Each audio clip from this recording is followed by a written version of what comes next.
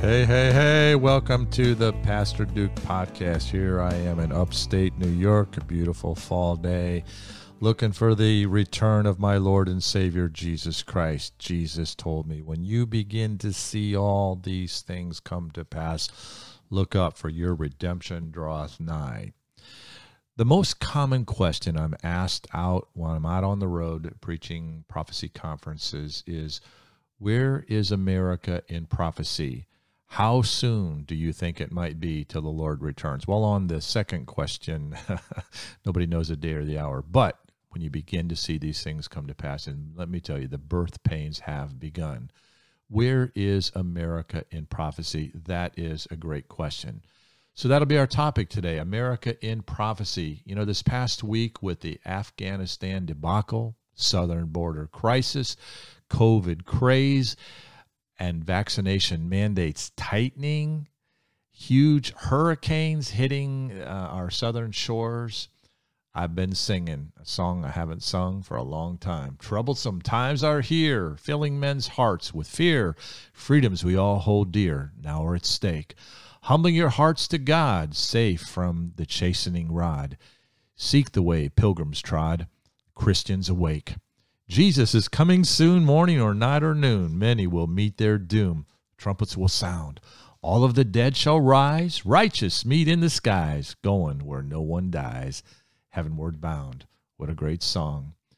You know, in God's providence, I've spent quality time this past 2 weeks with 5 pastor friends, along with myself, logging in over 180 years of cumulative pastoral ministry.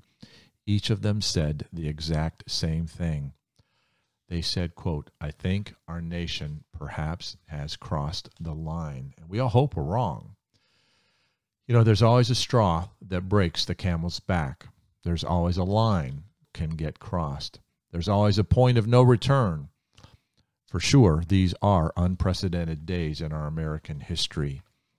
A psalm comes to my mind from Psalm 9, I believe it's verse 15. It says, the nation that forgets God shall be turned into hell. That kind of infers that a nation that sort of kind of knew God. And like no other nation in world's history, except perhaps Israel, America knew God way more than any other nation. And history would prove that out. We were determined by President Obama no longer a Christian nation. That's what he said. I hope he's wrong, but I'm afraid perhaps he's right. I read in my quiet time a few days back from Ezekiel, quote, I made thee a reproach to the heathen. That's kind of where America is at now, how we handled Afghanistan, kind of a reproach, kind of our allies don't trust us, our enemies don't fear us. We've been made a reproach to the heathen and a mockery to all the countries.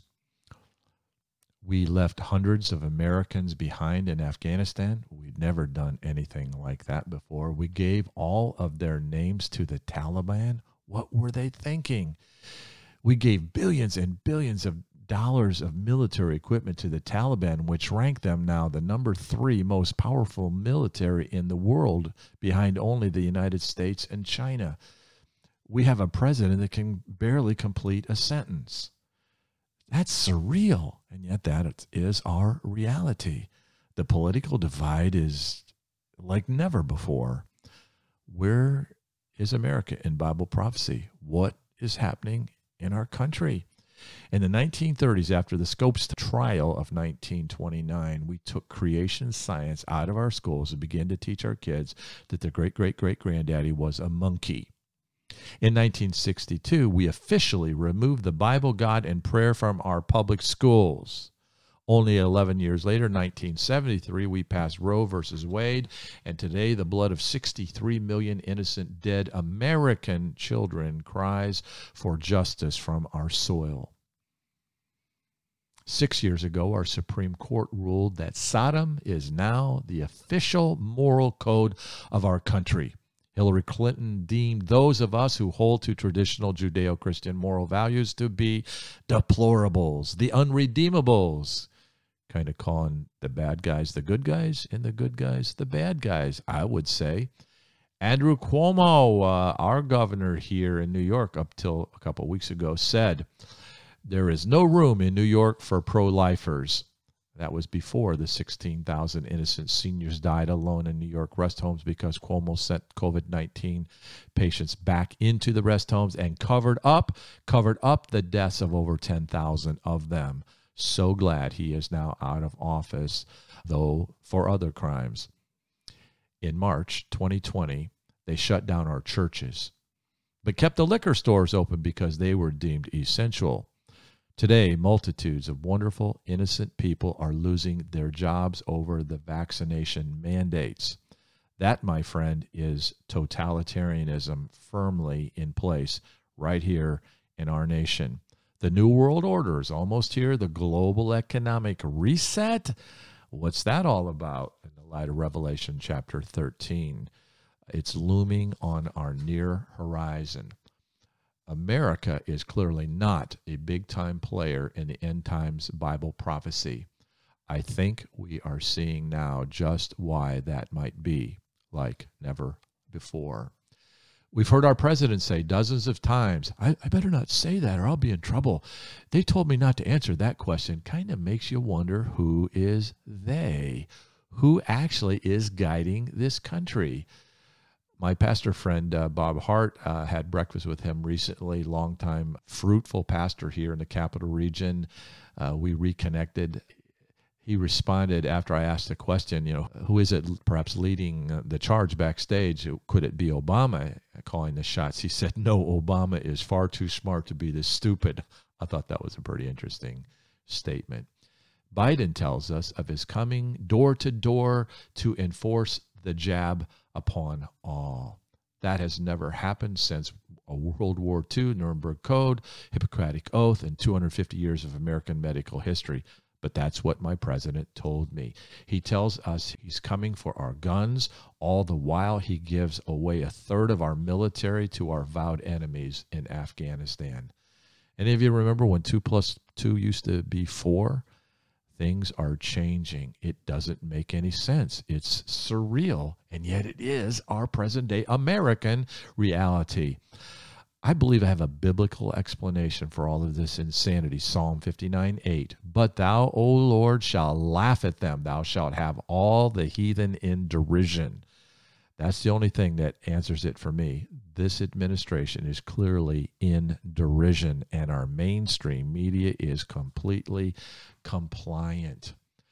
But I also know backstage there is a spirit moving along a long foretold prophetic agenda. The spirit of Antichrist is already here. The New Testament tells us he must break down the nations. And I think that's what's happening in America. Satan must break down the nations to achieve his new world order and global dictatorship. America has been that last bastion of national strength resisting the global governance, and it seems America is crumbling. You look at a lot of the UN votes this past years, especially under the Trump administration, 184 to 1, 184 to 1, 184 to 1. Well, who was that one? None other than America. It ain't rocket science. Obama, a globalist, buys in hook, line, and sinker to the Paris Climate Accord. Trump immediately opts out. He's a nationalist. Biden immediately opts back in. He or his handlers are globalist. There was a never-ending attack on Trump from the time of his candidacy. Obama had Trump's headquarters bugged and got away with it. They don't hate Trump for his haircut and his mean tweets. They hate him because he's not owned by them. He is a nationalist burr in their globalist saddle. Even with him out of office, he is still their main nemesis, still drawing mega crowds at his rally, all the while their boy in the White House can barely complete a coherent sentence. So what's happening? I believe America is reaping what we have sown. I believe God's judgment has now begun on this once great country. If God doesn't judge America, he'll need to apologize to Sodom and Gomorrah. The patriot in me would love to see a strong and righteous nation here at home Would love to see a biblical, old-fashioned, Christ-centered revival, millions coming to Christ, repenting of their sin. But I don't see this in the prophecies.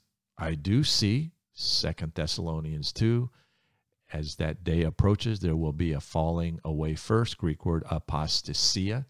I wish I could see revival coming, but it seems to me we have more falling away than we have revival. I don't like what I'm saying, but I believe it's both biblical truth and the reality that we see in our face every day as we listen to the news, the fake news, and hopefully some other sources of news that can clue us in on really what's going on. That's the hardest thing today, is really what is happening. 6 mogul news guys meet every day at 4 a.m. to determine what is and what isn't the news, and let us go by that. I think that's the blind leading the blind with Satan's agenda as I see it. So critical for those of us who love the Lord to seek God's wisdom and seek alternate sources of news to try to understand our days, what's going on, and what to do. I believe the birth pains of the end times scenario has begun. Big, difficult events only come harder and faster accordingly. My hopes lie not with a political party or a candidate. I will always vote a candidate who is most biblical, and usually that comes down to pro-life. My hope is not in a political party or in a candidate. My hope, and I know yours too, our hope is in the Lord. These are the days of which our Lord told us would come. He's got this thing. God gave us everything we need to know about the last days conditions. 2 Timothy chapter 3, the whole chapter gives the social signs. This know also that in the last days perilous, dangerous times will come. Men shall be lovers of their own selves, covetous, boasters, proud, disobedient to parents, unthankful, unholy, without natural affection. It will be as Sodom and Gomorrah and the cities about them in a like manner. We're given the alignment of the nations in Daniel chapter 2 with Nebuchadnezzar's dream. The great statue, head of gold, represented Babylon. As we go from the top of the statue down towards its feet, we have the transcending of time. Babylon would fall to Persia. Persia would fall to Greece under Alexander the Great. Greece would fall to Rome, the Roman Empire, phase 1, the legs of iron, feet iron mingled with clay. Not so tight a political alliance, but nonetheless the Roman Empire would rise again in the time of the end. We call that the European Union today, out of which the Antichrist will arise. Daniel chapter 7, Daniel has a dream, reiterates almost all the same things. Babylon, Persia, Greece, and Rome, Rome phase 1, Rome phase 2, will form together in the time of the end. The Antichrist will arise there, institute the mark of the beast, and then comes the Ancient of Days, capital A, our Lord and Savior. Jesus said, before Abraham was, I am. It will be God's time. He will come. He will set up his kingdom. But until then, before thy kingdom come, where the lion lies down with the lamb and Jesus is king, God in his sovereignty is going to allow Satan to do his temporary, thank you, Jesus, temporary kingdom. He clued us in on everything that was important. He clued us in on the technocracy, Revelation 13. How could the image of the beast speak without artificial intelligence? How could there be a marking system in the right hand, a cashless society, unless we had chips and scanners and 5G and space links and data centers? God laid that all out 2,000 years ago, what to expect, and no generation has ever had everything converged like this one. The nation of Israel is home. The nations are lies. God completely exposed his adversaries' political agenda and many details in his short reign of terror soon to come. I've been preaching this prophetic course of action for nearly 50 years. I'm not enjoying watching it all unfold, but I clearly understand it now more than ever before. It's so easy to connect the dots when you have been a student of Scripture. The glove of prophecy and now the hand of reality fitting in snug in that glove. I think the thing that most saddens and baffles me is the depth of deception. I marvel at how Satan is so clever to package his agenda in the sweetest packages. Stay home, save lives. I mean, man, I want to save lives. I want to save souls. How about this? Sustainable growth in the Agenda 21, now Agenda 2030. I marvel at how subtly he labels the good guys as the bad guys. I heard just days ago on the mainstream media that I am now a domestic terrorist. Why? Because I'm COVID vaccinated. Even though I've had COVID, I'm a COVID survivor. I have the COVID antibody. My blood could save someone who is dying of COVID from the disease, even though the Cleveland Clinic says I'm safe. Cleveland Clinic tells me not to take the vaccine, as I would be 3 times more likely having some terrible symptoms from it than someone who had never had COVID in the first place. Nothing new here. The Jewish religious leaders called Jesus Beelzebub, prince of the devils. I saw very early on in this COVID nightmare the suppression of any COVID cure. Think about that. The 192,000 strong frontline doctors group band together on their own dime, came to Washington, D.C., and were banned. They were censored. They were labeled conspiracy theorists. You see, it was all about the jab from the beginning. I think something devious is going on with the jabs. I think Satan is using it to condition the world for more government control, more government shutdowns. And ultimately, I see it as a segue to what we see in Revelation chapter 13, a totalitarian government. They already have it in China. 1.2, 1.3, 1.4 billion people being surveilled completely under the control of the Communist Chinese Party. Sorry, Donald Trump, warp speed and vaccines do not belong in the same sentence. Never till COVID had there been a waiving of animal trials. You need to hear Bill Gates speak in his own words of his future plans to save the world from upcoming pandemics with a constant flow of more and more vaccines and boosters. Go online, listen to what he says. All the while, he is central to the vaccine movement. He says, quote, I'm cashing in 20 to 1 for every dollar I invested in vaccines. Is he a great entrepreneurial humanist saving the planet, or is he taking advantage of the situation? We'll all have to come to our own conclusion on if Bill Gates is a good guy or bad guy, but I got my eye on him. And all the while, he is central to the United Nations Agenda 2030 and radical reduction of human population. Save the planet and kill off the people, reducing the planet's population from 7.3 billion to 500 million. Sustainable growth. You can smell the devil in those details. Follow up on that, my friends. My gospel wants to save people from the planet, not save the planet from the people. God told us to be fruitful and multiply and replenish the earth. It's probably not a coinkydink that when you look at all the people central to the United Nations agenda and the World Health Organization and all the vaccine plans, you see all the same names. Soros, Gates, Fauci.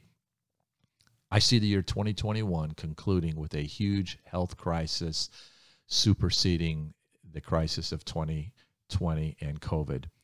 Did you look at the death statistics around the world? They just bumped up a slight little bit in 2020 over the year 2019. Seems like there was a lot of hype not backed up by actual death facts. But if the vaccines are as dangerous as many frontline doctors and immunologists say that they can be, I hope this is not true. But I listen, and I'm nervous about, they say what could happen. If it does, the worst is yet to come. I hope and pray they're wrong. But the pro-vax team is making fabulous money in their stand for the vaccines, while the anti-vaxxers are losing everything in their stand. Remember, the love of money is the root of all evil. And these are truly frightening times on this vaccine movement. What's in them? Why are they not working like they were told? If they're working, why do they have to mask up and social distance again? And they're blaming it all on those who are not vaccinated, even though we've mostly had COVID and our survivors are in no danger from the COVID virus now. The nightmare of 2020 has only intensified. The lines are drawn, division is deep. I see it all as a clash of titans. I see it as God versus Satan, good versus evil. My eschatology tells me it will continue to worsen. Evil men and seducers will wax worse and worse, deceiving and being deceived. It'll continue to get worse until, some good news, you deserve some good news, until the return of our King Jesus. But today, my phone, my email, my Facebook Messenger are full of desperate people trying to figure out where they stand, what to believe. America is almost unrecognizable now. Censorship is everywhere. Medical mandates, never before being a part of our country like now.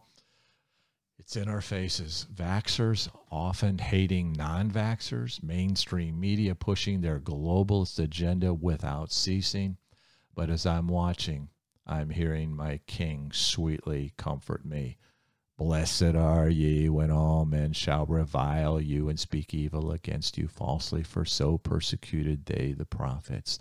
I read in the New Testament the disciples were arrested and they were beaten and commanded not to speak in the name of Jesus anymore. But what did they do? The Bible said they went on their way rejoicing. The Holy Spirit came upon them in great power. They said, what should we rather obey, man or God? They chose God. They were civilly disobedient. They lifted up their voice like a trumpet and preached the word of God with power. And many people who were lost listened to the power, and they saw the joy in their heart. They saw the confidence, and they knew that they had something they needed, and millions more Jews came to Christ. And so persecution came upon the Jews by the unbelieving Jews. They were forced to scatter. What happened then? They were persecuted by the Romans. But did it stamp out the church? No, it only strengthened the church. Christians had resolve. They had the power of the Holy Spirit. They pulled together in the churches, tight, loving one another, showing the world that we really are his disciples. And it was said later, the blood of the martyrs was the seed of the church. I've been singing a lot lately in my quiet time, laying on my bed at night, reading my Bible in the morning. I'm singing with my slave brothers and sisters from former days. Swing low, sweet chariot, coming for to carry me home, as they sang in the fields of injustice during the time of slavery. How bad might God allow it to be before he sends Jesus on his rescue mission to get us out of here? I don't know, but I know one thing. He's big. He's good. He loves us. His timing when he came the first time was perfect. I love that little phrase that says, in the fullness of time, Mary brought forth her firstborn son, wrapped him in swaddling clothes. What was that perfect timing? Well, God knew the gospel needed to get to the whole world immediately. It needed the world to be set, to be ready to receive the gospel, because God was going to get it out to the whole known world within a matter of a few years. And I see it, and of course I was taught this in Bible college, and I agree, a lot of smart people preceded me, and don't even consider myself a smart person. I'm just smart enough to hang out with smart people and listen to them. It was the Grecian Empire and all their pathetic idolatry and sinfulness and immorality.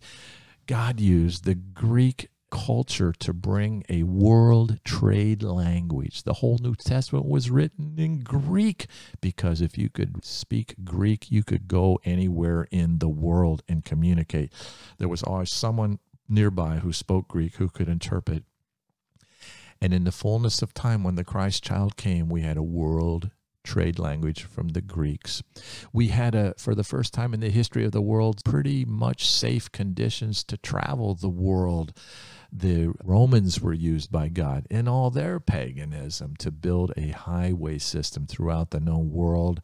Roman soldiers along the way, there was an air of safety in travel.